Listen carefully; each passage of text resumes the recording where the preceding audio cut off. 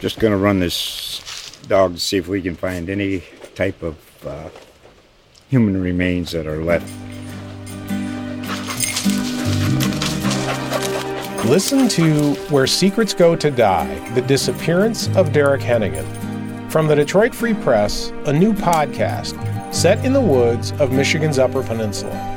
Available on Apple, Spotify, Freep.com, or wherever you get your podcasts. Here's your 512 Tech and Business Update. While Wall Street has been seeing record highs in the past several weeks, with the S&P 500 setting 7 consecutive record highs last week, the streak came to an end this week. This week saw the Dow fall 209 points, or 0.6%, with a drop over 400 points at one point. The S&P saw drops in stocks like Halliburton, Occidental Petroleum, and Diamondback Energy, driven lower by a pullback in oil prices. The chaos in the oil market recently could hurt consumer spending, with the surge above $70 a barrel. Tech stocks, however, were on the rise, with Amazon being the best performer in the S&P and the tech-heavy NASDAQ Composite seeing a rise through the beginning of the week. And speaking of stock, AMC, the largest theater chain in the world, announced this week that it will no longer follow through on plans to sell 25 million additional shares of its stock.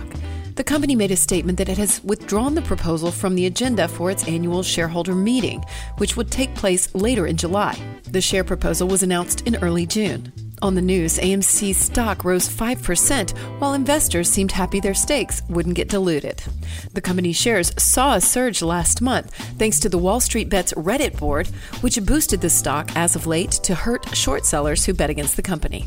AMC shares this year are up more than 2,350%.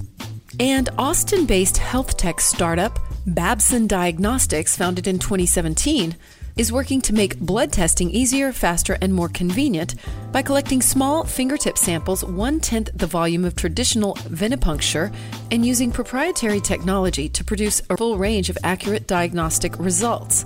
Babson announced a $31 million Series B round this week that will be used for regulatory approval, commercial launch, and a nationwide rollout at pharmacies and other retail locations.